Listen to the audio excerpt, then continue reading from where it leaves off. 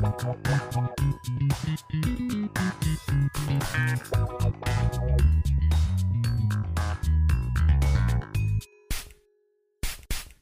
to the perfume room. Today I am wearing 3 different fragrances, all in the Orange Blossom Neroli family.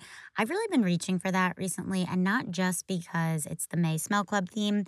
I think ever since I smelled A Lab on Fire, Freckled and Beautiful, which you guys have heard me talk about before. It's this like amazing heliotrope, neroli, honeysuckle, milk, biscuit, banana fragrance. And I was like, ooh, like I had never thought of notes of neroli and honeysuckle and heliotrope as feeling so like cloud-like and biscuity and gourmandy. And then that got me craving this sort of like jammy, honeyed, candied neroli scent. So I asked the Fragrantica gods, and they led me to Neroli Blanc Intense by Eau Paix de la Fleur d'Oranger. Now, this fragrance came out in 2005, so I feel like it was really ahead of the curve of this sort of like gourmandy, orange blossom type scents when you think of like Love Don't Be Shy or Oriana or even Freckled and Beautiful that have just been booming in the last few years. This one has been around for over 15. I found a bottle of it on Mercari by a highly reviewed seller, and the rest, as they say, is history. Now, does this fragrance scratch the itch? Honestly, not entirely. I don't dislike it. I'm actually really enjoying it. But it's not quite the candied, jammy neroli that I envisioned. Instead, it just feels like a very, very sweet, saccharine, white, floral orange blossom, which is interesting because the name is neroli and not orange blossom. And of course, I didn't really look into the notes until after, and then I looked on Fragrantica, and it is an orange blossom fragrance. So then that got me thinking, okay, what do I have to compare it to? Don't worry if you're listening and you're doing May Smell Club. None of the fragrances I'm about to mention are in the sample pack, so these are not spoilers. But I pulled out Nobile Perdizioni and Memo Sintra. So if Neroli Blanc Intense is a very sweet, white floral orange blossom, Memo Sintra is a very milky, marshmallowy neroli. There are notes of orange blossom and neroli listed, but for me, I really get the neroli over the orange blossom in Sintra. And the first thing it actually reminded me of was Commodity Milk Expressive with like a neroli twist or overdose. If you guys remember when I first smelled Commodity Milk, I was like, this smells like the inside of a white mint Tic Tac box container. I almost said TikTok. Tic Tac. It's like marshmallowy and it feels lactonic, but there's this like hint o' mint, and that is exactly what I get in the background of Sintra. And then Perdizioni really does feel like that 50-50 balance of orange blossom and neroli. And when I first smelled this, it was like an instant love for me. I loved the sweet neroli element. It definitely scratched that itch for me. But I will say on my skin, and maybe it's just today, I don't know, there's something that smells a little ammonia-ish that's coming through that I can't quite place. So have I found the perfect orange blossom and or neroli scent? I guess you'll just have to wait for May Smell Club to find out.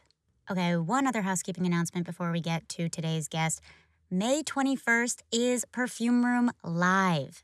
If you're in New York, you can get tickets in advance. They're $20. If you can't attend, you can stream the event online for $10. There is going to be a surprise musical performance. There are going to be sponsored giveaways. There is going to be trivia. There are going to be games.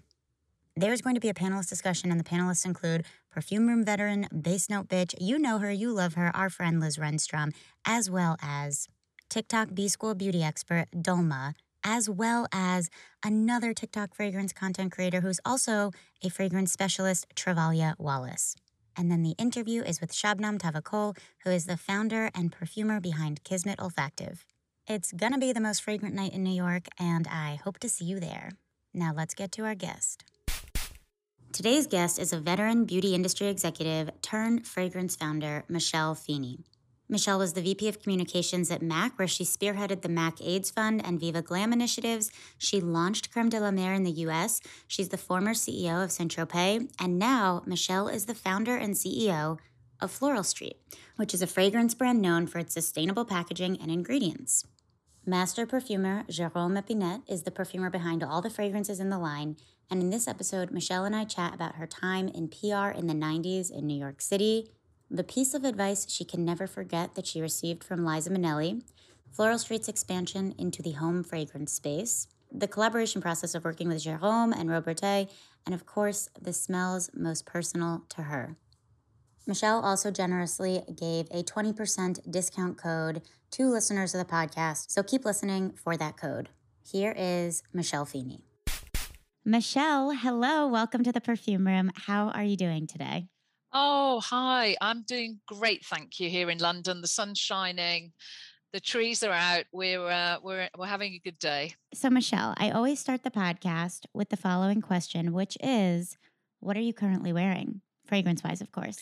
Fragrance wise, well, today I have, as you can see here in my home office with the sun shining through the window, I've got Sunflower Pop on, and that's our latest fragrance that we have produced in collaboration with the Van Gogh Museum. So it's very sunny, it's very uplifting, and it's sort of reflecting how I'm feeling today.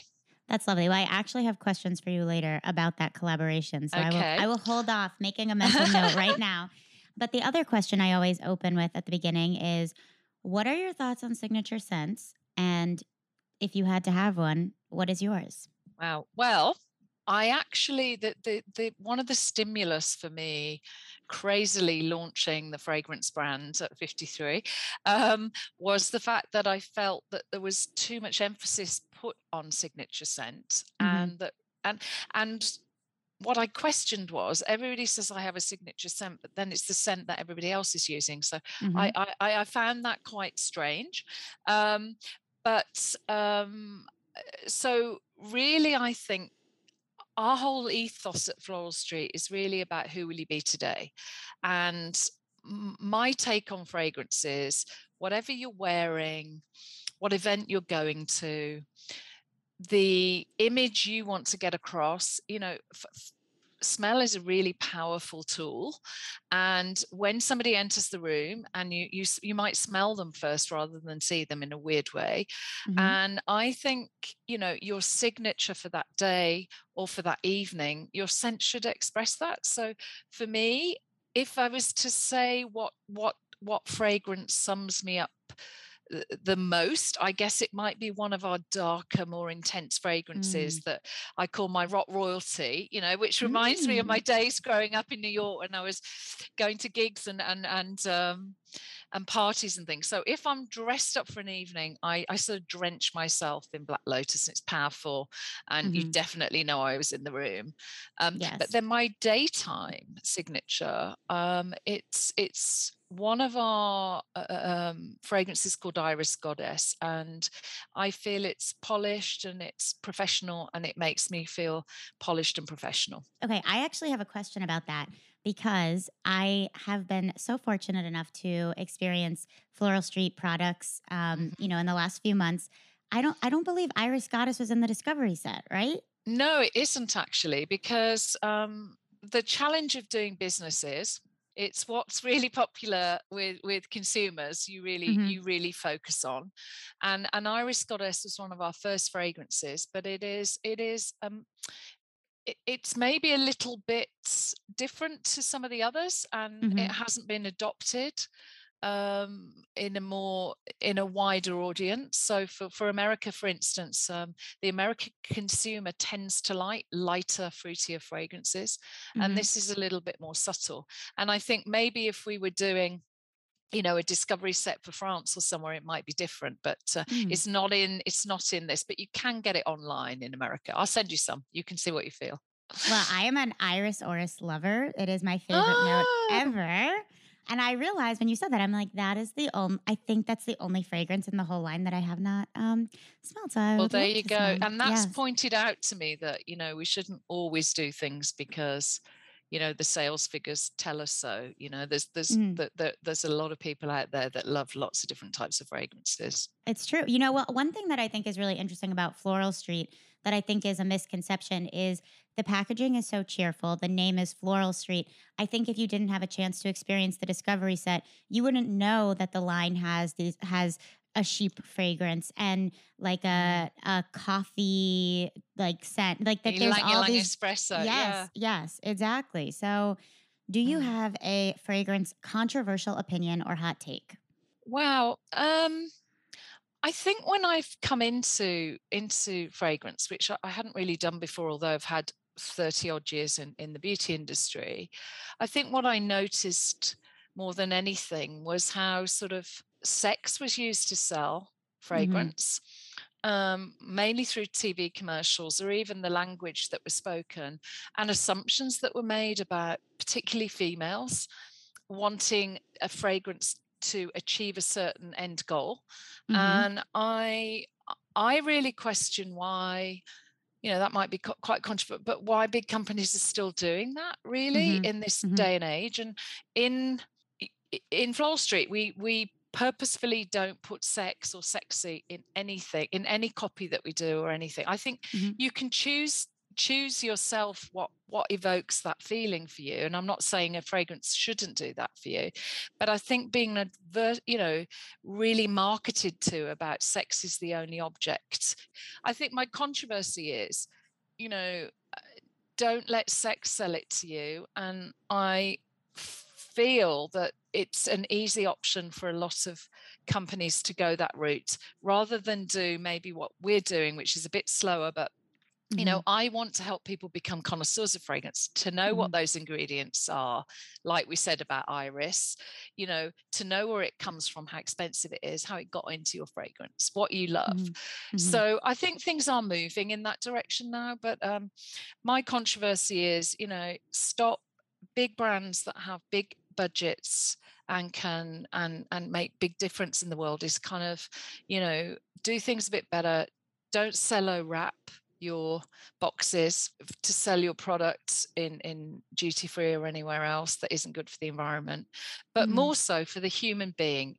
Let's encourage people to not have sex be the only lever. Right. The sex will come, if you feel confident Oh enough in yeah. the fragrance. So you don't need to write it on the bottle. You could just do it, right? You don't have to talk about it. Exactly. And you talked about Ylang Ylang Espresso. I've had many a person tell me that it does tend to lead to that with their partner. So it's Okay. quite funny. Going back to sex sells, okay, I know Mm, that you lived in New York in the 90s working yeah. in PR. Yeah. Are you the Samantha Jones of your generation? What was your life like in New York City? If I'm honest, it was really Sex in the City, but I wasn't just one of those characters. I was kind of a bit of each one because Mhm. I was a single mom. Mhm. I before I went into Estee Lauder companies, I actually had my own PR agency, like Samantha. Um, and one of my clients is Peter Gatien, who owned initially the Limelight. Then I launched Club USA, Tunnel, and so I was this kind of PR of the night. I had a car that took me between the clubs. Oh, Everybody wow. wanted to get into the clubs, so Madonna would be through the door and then Mark Morris and the dancers. So and because I was working, I was sober, and able to absorb all of this going on. And a lot of fun was had, a lot of hard work, but a lot of fun. And also the outfits and the approach and the people you met, it was very, very free spirited. Mhm. And looking at that, the sequel to that Sex in the City kind of show, saddened me a bit really, because I don't think just because you are a bit older you have to throw all that approach to life out the window. So but The yes, i sequel is was i very was disappointing for so many reasons. Yes, exactly. But I think I was a bit of all of those. But Samantha, yes, I was the PR's PR, and fun was had, and brands and people and magazines wanted to have fun, wanted to do a lot of events, and what came with that was incredible creative outputs. And Mhm. most of us that were working in that world went on to do things in fashion or beauty or Mhm. publishing, because it was a time when you could be really, really creative. Mhm. Okay, so you lived in New York at this time. Do you Mm. have any really crazy New York stories or like horror apartment stories or anything of the like? Not the horror. No, I mean, I was sort of lucky enough. I mean, I moved to New York crazily. I gave up a really good job and moved to New York, and my boyfriend at the time, who I went with, who became the father of my son, but he was in the record industry. Mm. and he had an album to produce, and Whitney Houston had a song on hold, and it was all very glamorous. So we had this kind of, he'd found us a really quite nice apartment. We had no furniture in it, Hmm. but we had this quite nice apartment. And I just remember sitting, it was a really hot August in New York City. I just got there. It was raining, I think, so it's steamy, one of those steamy days. And I'm sitting on this mattress on the floor, feeling really sorry for myself. And I just thought, Michelle Feeney, pick yourself up. You're in New York. Nobody knows you're here. Come on. And I had two contacts to call people. One was Corinne Corbett, who I'm ever indebted to, who was a journalist on Elle magazine, and the other was a PR agency, I think. Anyway, Hmm. they started putting me on the list for all the PRs, and I started getting invited to things. And then I literally built my business from that. So Hmm. very, very grateful. So, but I didn't have a horror story on that front. I really didn't. And I think if you're in New York, you have to have a certain approach to life, don't you? That Hmm. nothing is gonna get you down. You are Hmm. gonna pick yourself up and get on. Absolutely. So we were talking a little bit earlier, and you mentioned, just crazy stories of the business. I feel like you Mm. mentioned something about Liza Minnelli. I would love to hear any wild stories you have. Well, I've got lots of wild stories that I can't really tell about people in the clubs and what they got up Mm. to, Ah, from okay. all sorts of actors and actresses and different things. It was that sort of time in New York. Um, but Liza, who I believe, I mean, was at the Grammys, unfortunately, in a wheelchair, but we'd Hmm. signed Liza Minnelli to do a collection of products for Mac. And so I'd been in her apartment, in her bathroom, sitting on the floor, sort of going through the products with her, with the head of product development at the time. And then she came to London and we did an event. And she was getting ready for the event and she realized she didn't have any pantyhose. So here I am, a vice president of communications at Mac for $1 billion brand. And she's like, you've got to go and get me these pantyhose. And she shared with me, so I'm in Phoenix getting pantyhose for Liza Minnelli. I'm thinking, is this my life? And she shared with me that she doesn't wear underwear. She just wears the pantyhose so that when she's all dressed up on set, it's pretty easy to go to the bathroom. News I did not need sharing, but it's quite a good tip if you're at an event, I think. Okay, good to know. I've been curious about the undergarments of Liza Minnelli for a long time, so we're finally settling this. But you know what? She was an absolute joy of a person. I remember her also saying to me, if you haven't got it, you paint it on. Some of these more mature actors, performers really know how to do makeup really well and Mm. and take themselves seriously from an outfit, perspective. Mhm. So I think there's always something. But I had lots of fun, lots and lots of fun experiences. Well, you're talking about Liza Minnelli and these other actresses, knowing how to do their makeup in these ways. And Yeah. I think I read about your background and I know about Hmm. your background, but for everybody listening, you mentioned Mac. I know you were at Estee Lauder for a number of years. You've launched Yeah. multiple brands. Can you share the big picture of your career with our listeners? Sure, yeah. I mean, I started life in the 1980s, another exciting decade in London, another exciting city at the time. Mhm. And I did fashion show production, which wasn't a big, it was all new. Wasn't there was only Paris that did a sort of a fashion week really at that point. So we invented, that we launched the London Fashion Week. So I was doing that, and along with that PR and some beauty PR. And then I got headhunted by an amazing lady called Lynn Franks. And if anybody has ever seen Absolutely Fabulous, the series, that was based on our agency and her. So it was yes, all written. And at first when I was watching it, a bit, I thought, oh my God, this isn't that funny. This was real life. It's like Mhm. it was so close to home. Um, and I had all these really empowering females in the 80s. And again, lots of fun, not much money was made. But we always looked good. There was lots of parties to go to. And then I moved to New York and I started my own agency. And I worked with Michael Gordon, Bumble and Bumble. He I went sort of in, he gave me some office space, which was Mhm. very generous. People would barter in the 90s in New York. So I've got office space, you've got a skill set, let's put them Mhm. together. Mhm. And I worked with him to launch the products in 1993. And that led to a reputation in New York, which led to a phone call from Estee Lauder companies saying, would you come and speak to us? And then I ended up with 11 years, in an executive position in Estee Lauder companies, which was an amazing experience in, the mid 90s onwards, where I had a global role in lots of I launched Creme de la Mer from scratch. Mhm. And, that's a big global brand now. And Right. MAC was really an amazing time. It was 7 years of my life. I was involved with launching 40 countries. And the joy of that was marrying the MAC AIDS Fund with a cosmetic line. Mm. So we're raising money for men, women, and children living with HIV and Mhm. AIDS. And that was the only advertising that MAC did, actually. So they didn't. And I worked for the United Nations as Mm. well. And they put me on this group for AIDS in Africa.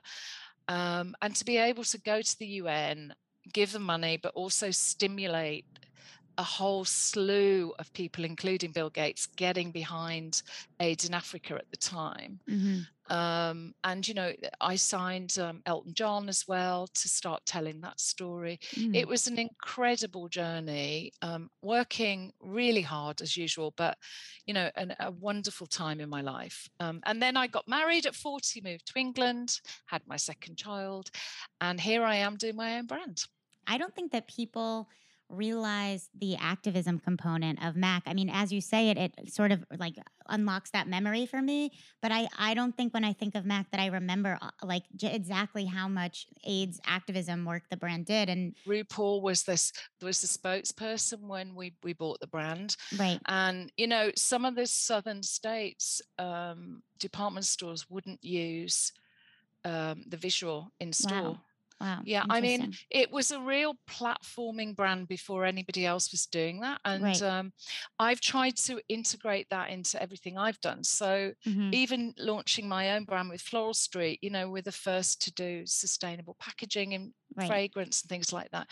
I think beauty has this tremendous power. We all, particularly women, but everybody now, but I speak to being a woman, it has power. We want to look good, we want to feel good. That's Hmm. more important really than anything. And I think brands that don't use that power wisely, it disappoints me slightly, really, I think. I agree. Yeah, I think you took all of your experience of sort of this social activism with Mac and extended it to the Hmm. sustainability front. And another thing I'm curious if there were any parallels is that Mac, and I remember as, a mall goer in my teen years, Hmm. Mac was really the first store that sort of put makeup artists as like celebrities Hmm. and like at the forefront Hmm.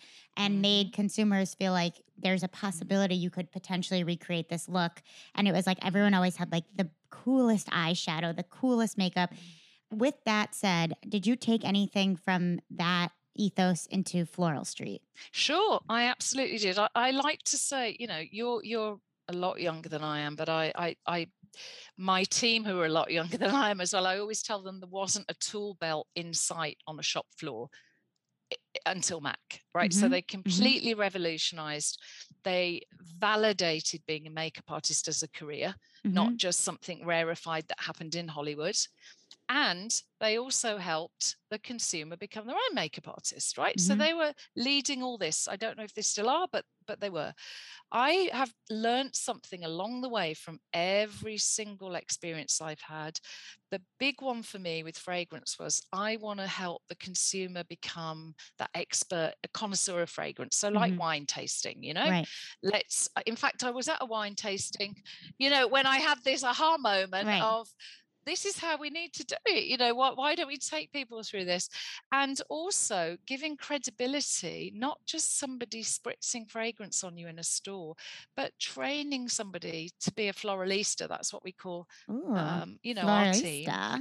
Yeah, a floralista. And just to be able to be knowledgeable and knowledgeable to the consumer. So I took took that Mhm. idea from Mac Mhm. and put that experience into fragrance, really. So I had the privilege of attending Scent School, Hmm. which for everyone listening is this really cool program. I don't know if it's normally in person, but at least during these times I did it virtually. And I was sent this kit with like scratch and sniff for each fragrance of like the hero notes. And you could scratch it and smell what that note smelled like as a raw Hmm. material.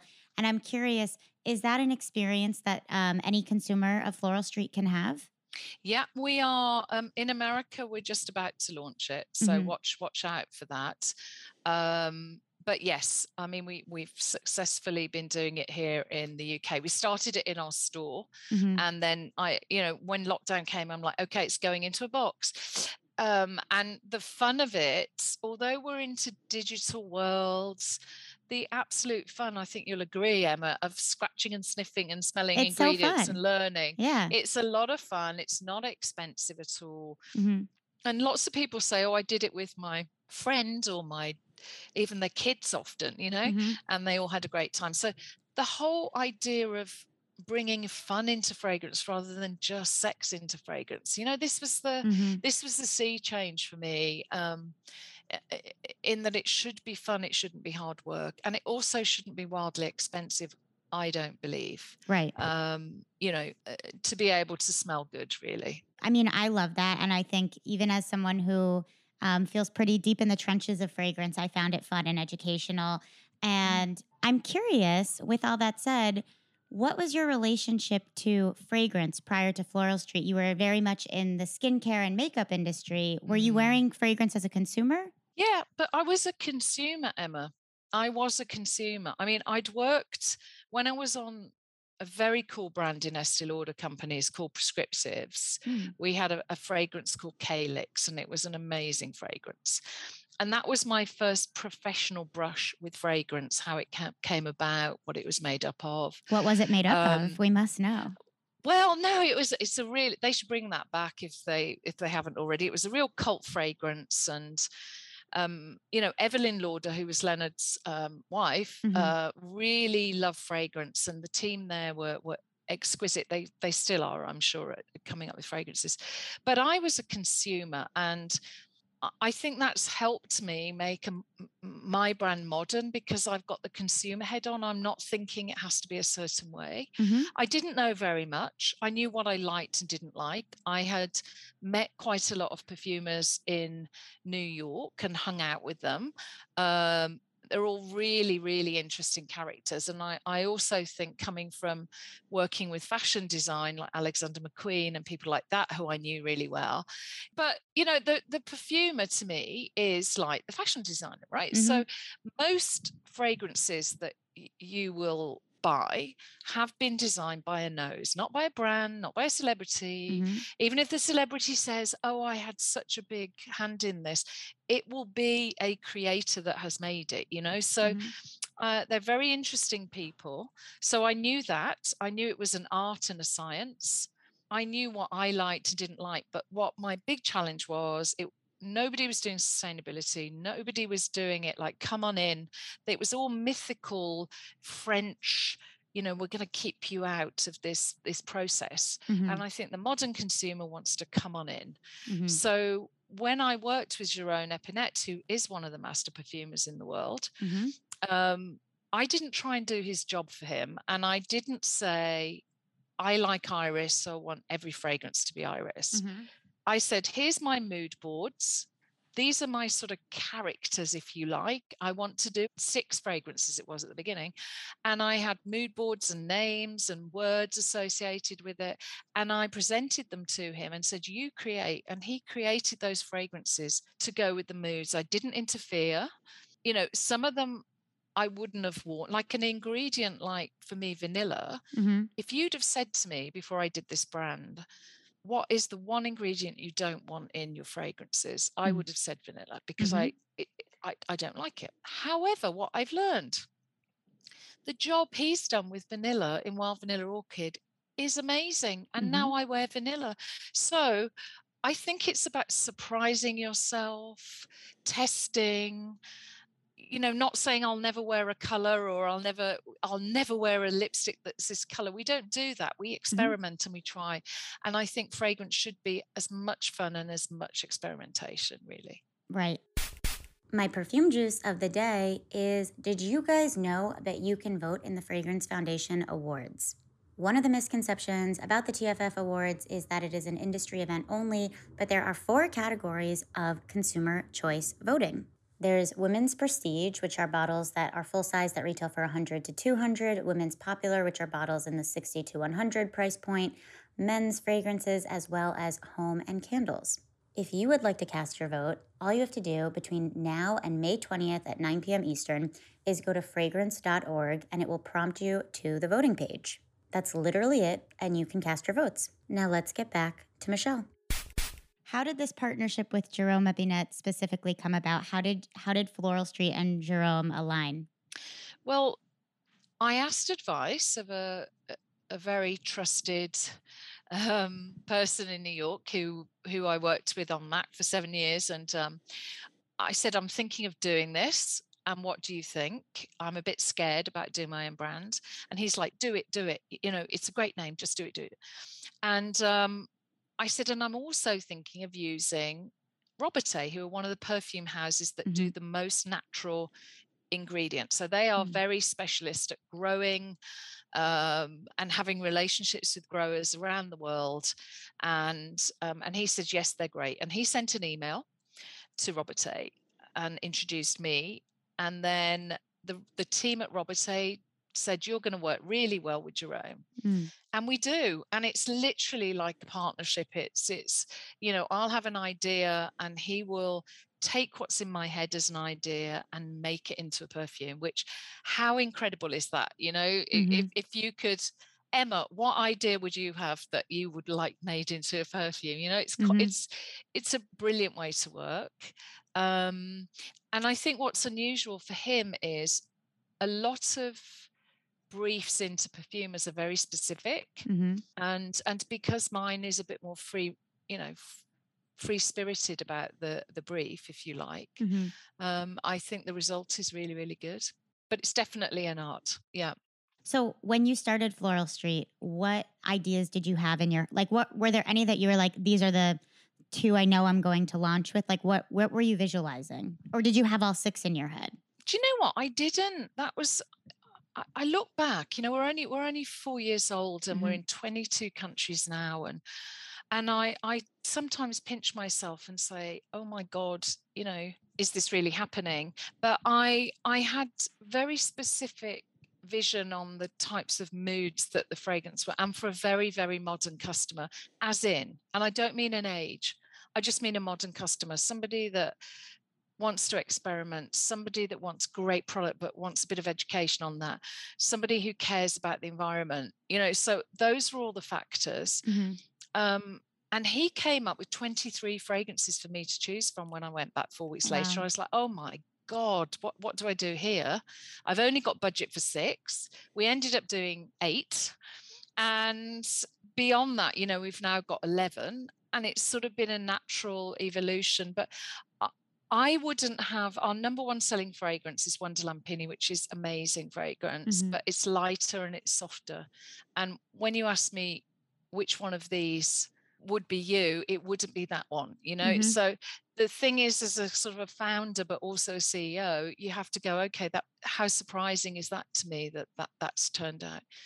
It's taught me a lot, really. And I've learned a lot about how people hold themselves back from choosing the right fragrance because they're a bit scared of it, or say, oh, I don't really buy fragrance, somebody buys it for me at Christmas, or the other one is, I save it for best, Mhm. you know Mhm. because it costs so much money. Well, I think you should be able to enjoy things every day, really. Right. um, and now, future looking, I'm working on another fragrance at the moment, but we've had the last 2 years have not been about traveling to Mhm. inspire you, or in real life experiences to inspire you. So that's why I think we're seeing this metaverse word all the time. So Mhm. even if we're not transitioning into the metaverse, the digital world has definitely affected creativity over the last couple of years, I Mhm. think. Is there anything that you can tell us about that 12th fragrance that you're working on? No, I just think it's this it's this future forward, but with a foot in nature, I would say. Ah, okay. So, Very cryptic, Michelle. yeah, yeah, yeah, yeah. I think most of us feel like we've got one foot in the past and one foot in the future a little Hmm. bit with everything. For sure. So I'm Mhm. curious. I mean, I know you mentioned at the beginning, what fragrances you're currently wearing and what you're working on. Is there a Mm. scent in the line that you feel best encapsulates your persona, your personality? Well, I like to say actually, Emma, um, I'm female and, my mood can change 4 times in one day. So I so can kind of relate. I get nice it. to be able to tap into that. As I said, I think Black Lotus is a real rock royalty. But I was recently in Rome and I was wearing Ylang Ylang Espresso because it's very Italian. It's got coffee in it, Hmm. and that's what I mean. I'm enjoying fragrance a completely different way Hmm. than I would have done before I did this brand. I would have been more, I've paid, £200 for this fragrance, Hmm. and that's got to be my signature fragrance because it's cost me so much. Right. And I'm the eldest of 13 cousins, and it wasn't until we all got together a few years ago that they all admitted to me that when I used to wear a particular perfume, they absolutely hated it because What was the perfume? We must know. it was Poison, and Ah. Poison was a huge fragrance in the 80s, and I Hmm. used to douse myself in it, and they all said, oh my god, we hated that. And I thought that was really funny. So years later they're saying we hated how you smelt. That's so But I funny. think I was very much in the 80s and somewhat the 90s where you bought into the lifestyle that fragrance gave you. If it's Calvin Klein Hmm. was another game-changing fragrance Hmm. in that you wanted to be Kate Moss, Hmm. particularly, or Hmm. something. It was a movement of spirit. Hmm. But now we're in modern times where whoever you are, you can be. Right. So you should be able to choose whatever, how your smell, your look, your fashion, your hair color. It's very liberating. It's difficult to do a brand because old fashioned marketing doesn't really work so well because you've got a diversity. But what I'd learned from Mac, was diversity. And I'm hoping that, my brand is going along those lines, and Hmm. also empowering individuals to feel happy about their choices and to learn and to not feel ripped off Hmm. financially, really, at what they're buying. So you were talking about spending 200 pounds and feeling committed to a fragrance. I think that's a very real Mm, thing. If you make a big mm, investment and you regret it, you kind of feel like, well, now I'm stuck with this juice. What were you mm. wearing? I know you were wearing Poison. Are there fragrances you associate with your time in London, your time in New York in the 90s, or your teenage years? Yeah, I mean, I think definitely. I think I've spoken about it before, but the one fragrance that, and most of the people that might be listening to this are far too young, but the fragrance commercial that changed my life was Charlie in Hmm. the 1970s. Hmm. And we'd come out of very dull post-war times in Britain, and fragrance was kind of old-fashioned and was, you know the smells that you'd smell off your mum or other people weren't particularly inspiring. But then suddenly this American energetic blonde person was striding across the screen, Right. Charlie, empowering you. And I think that to me was where I first connected with what maybe a fragrance could make you feel like. And then it was an A&A, which was also this French, which was late 70s and early 80s. But previously to doing this brand, I think I was drawn to more of the niche fragrance brand than the mass fragrance brands. Hmm. Like I wouldn't have bought many of the mass brands. L'Artisan Perfumery, Mm. I was really, really loving. And then I found out that Jerome had done all the L'Artisan perfumes. So how strange is that? Ah. Um, I was lucky in my Mac days to go to lots of times to Paris for fashion weeks, and you'd experience a real perfume experience then in small shops. And Mhm. again, that's what I've tried to recreate, but on a more open level so people can enjoy it, not just people who can spend a lot of money or travel to Paris, you know. So where do you feel Floral Street falls, in mass market niche? Would you consider yourself a niche fragrance line? We are described as such, is niche, but if you we're niche, but at an affordable price. So we're fine fragrance. We've got Mhm. 20% fragrance oil, which makes it a really an eau de parfum for Mhm. any of those that don't know. That is not an eau de toilette. And the industry doesn't kind of regulate to the consumer on how much perfume oil you need in these things.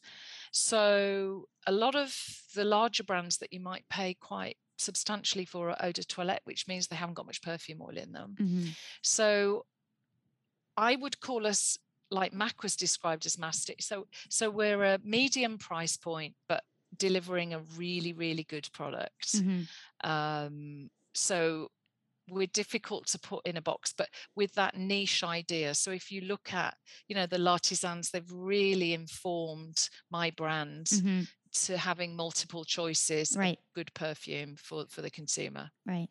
Well, as you were talking about this, I was thinking about, you're talking about what was Mac considered, and I feel like Mm. a lot of people don't talk about how good the Mac fragrances were. Did you work on that aspect at all? No, I'd left by then, but Ah. yeah, I mean, again, ahead of their time.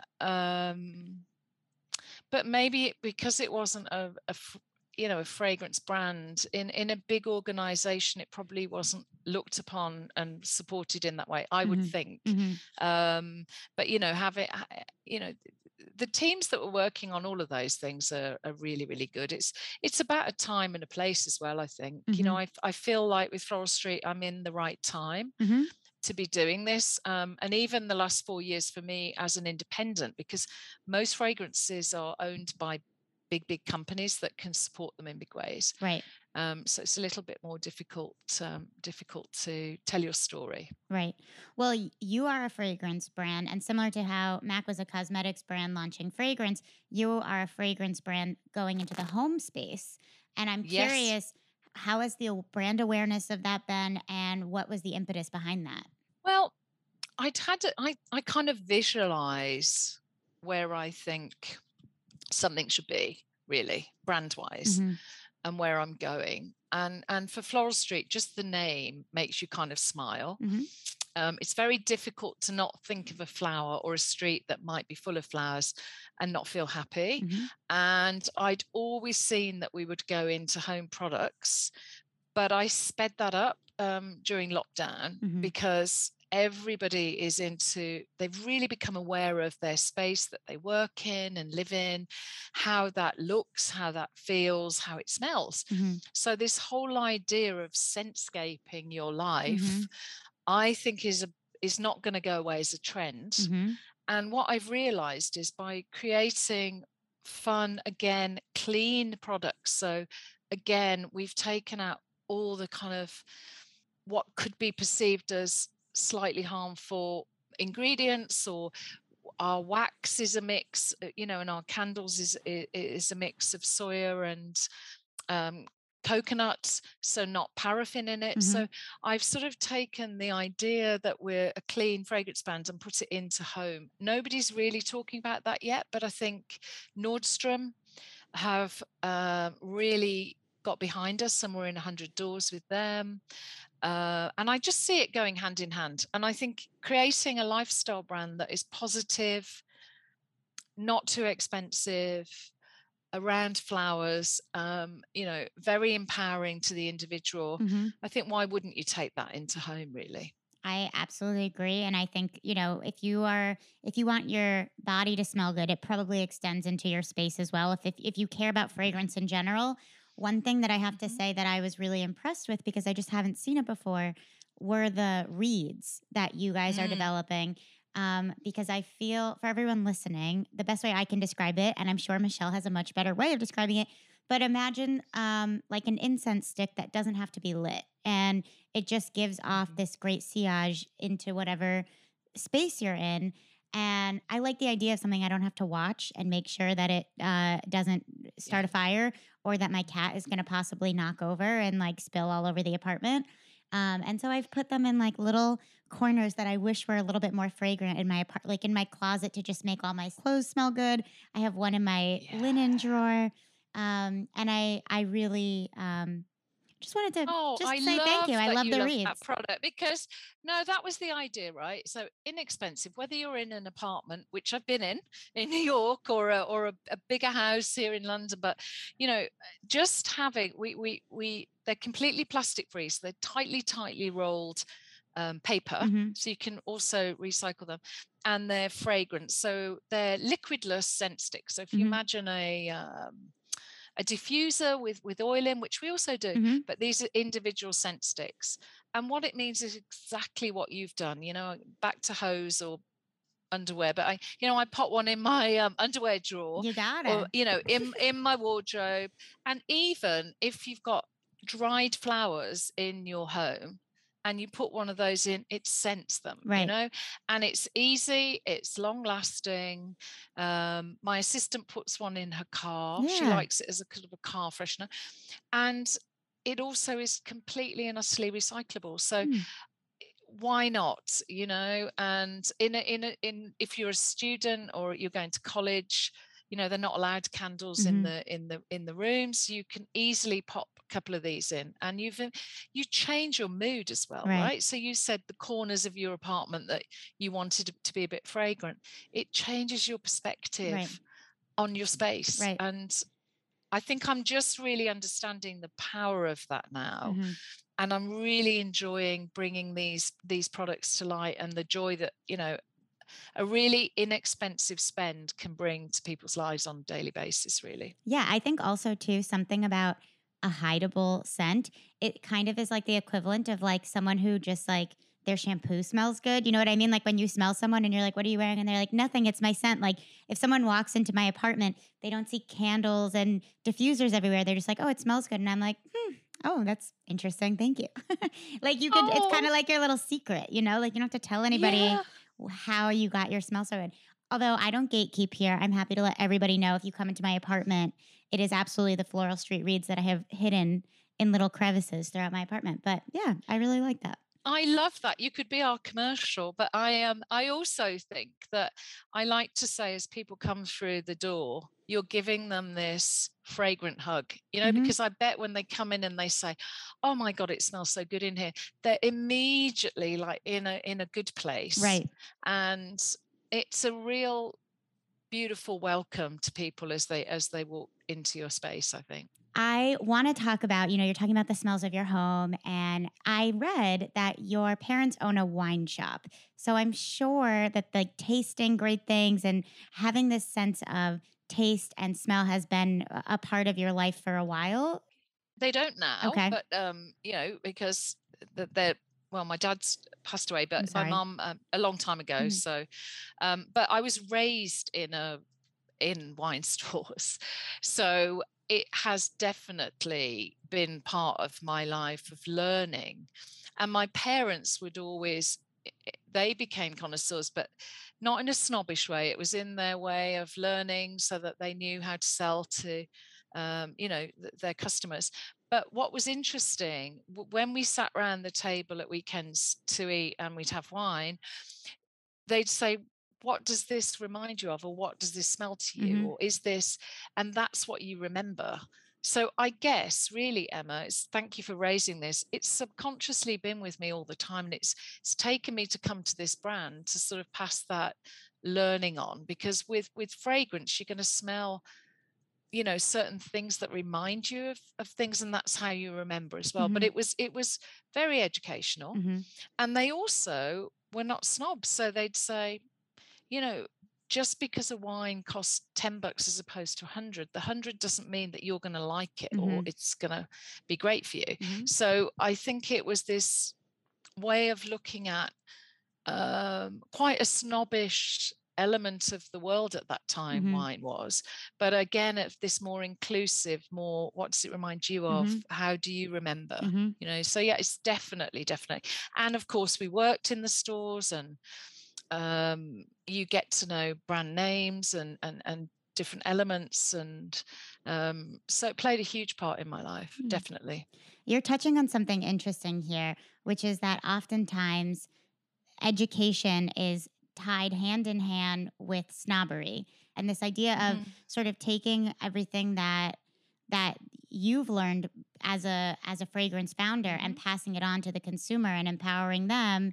I just think there's a lot of parallels between fragrance and wine. Yeah, I mean, I did have an aha moment. So I'm sitting around my dining table making the brand, and my husband and I got invited to there was a new wine club kind of thing, very cool, in London St James, so very snobby, and it was a place where you could sort of store your expensive bottles of wine, and they just launched this way of sealing the wine, so you could just go in and have a glass, and then they'd seal it again, Mhm, and you wouldn't lose.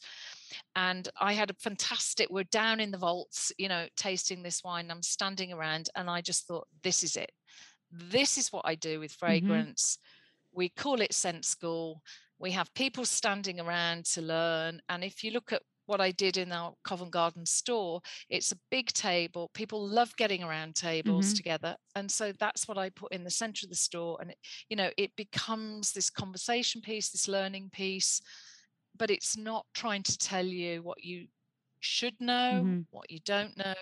It's just fun and interesting. mhm, And I think if a brand is expecting you to part with any dollars on anything, they should be helping you know why that has value. You yes, know, whether it's the very expensive ingredient, whether it's the beautiful way in which it's presented, you know, and what and the art that goes into that. You can't just expect somebody to part with their money and not know anything. That's what you know. We chocolate, coffee. Look at the last 10 years of mhm, how, you know, gin, all sorts of different things that now modern consumers feel that they know a lot more about. mhm. Which I just learned from.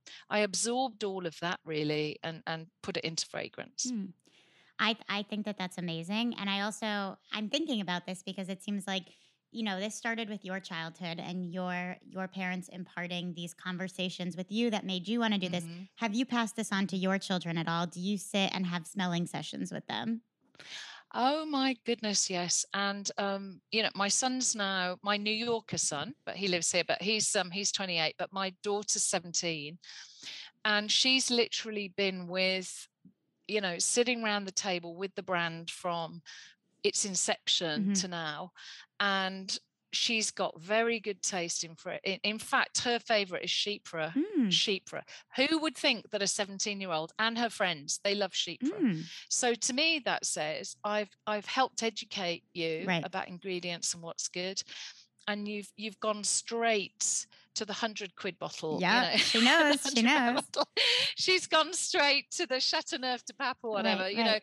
She's not messing around with Chardonnay. So I it's about educating Hmm. and also choosing what you like. She hasn't come to this thinking, you know, Chypre for an older person. She's just experiencing the fun of it all and the smell of it all and reacting. Hmm. And I think that's what fragrance should be about, really. Right. Oh, well, it's interesting you say that she and her friends have all gone to the shoot because I had a sommelier on the podcast in a past episode, and we were talking about how it's sort of like mapping out your palate, right? And so, if you Mm. think about like Wonderland Peony, for example, of just a very Hmm. likable, easy to wear, sort of like fresh floral, Hmm. it's almost like the equivalent in wine of like starting with like the sweet wine, and you work your way up, Yes. and the palate just so that's it. Sort of shows just like how deep in your fragrance journey you are, the more challenging fragrances you wear, right? It's like you've gone further down the Yeah. path. I think it's hard to Yeah. start with that, And but also, you've educated your nose mhm, with the wine and the right, fragrance, you know, for the right. ingredients as well and the taste. Mhm, And we've always raised, you know, I've raised both my kids on, I've never said, don't try that and don't eat that. They both love really great cheeses mhm, and great, you know, but if you think somebody won't like it, and that's what I think fragrance brands have done, mhm, they think the American consumer is not going to like anything that might be slightly more complex, so mhm, they don't give it to them, you know. right. So I think you're absolutely right. And one of my big goals is to get a bunch of sommeliers into a scent school and see what they Oh, think. interesting. And, Yeah. do this sort of, and we were trying to organize this before lockdown, and you've just reminded me, maybe that's the thing I do. Uh-huh. Haha. Okay. Who is the most fragrant person in your life, past or present, and what did or do they smell like?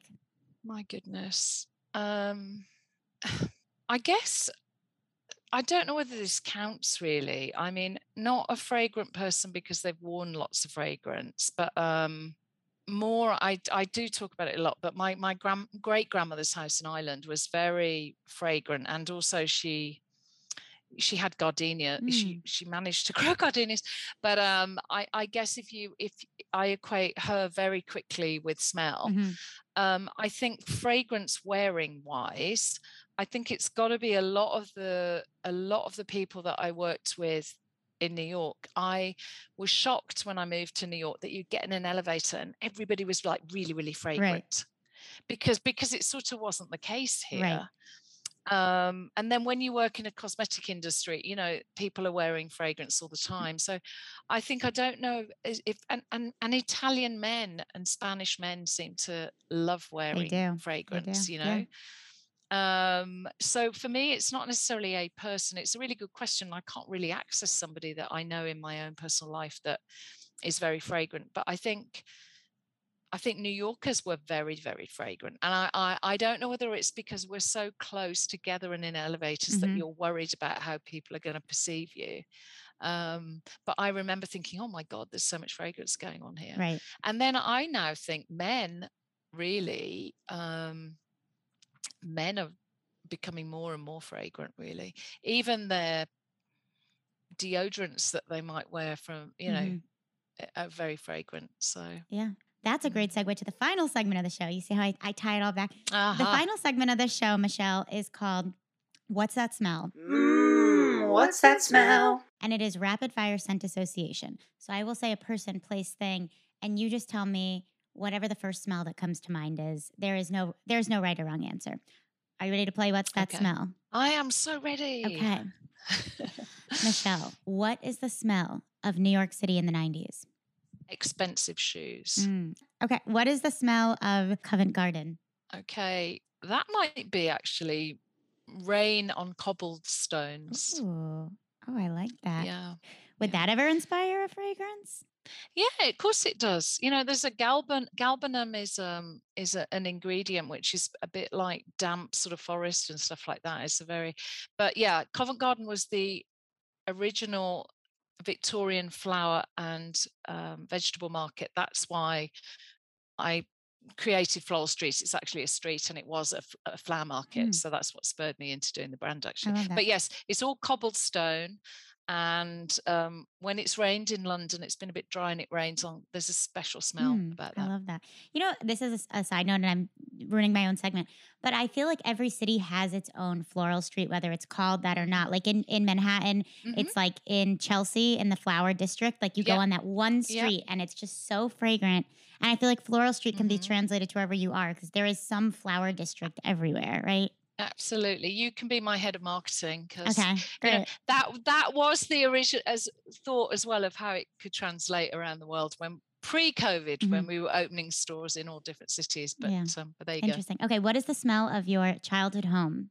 Oh my goodness me. That's well, and my I sort of split my time between my grandparents and my mom and dad's, because of they were working. But I think they used to toast bread on an open fire, and Mm, that's an incredible wow. smell. But mixed with, 40 players on tip cigarettes they used to smoke every Hmm. day. So it's a bit of a mixture of those two.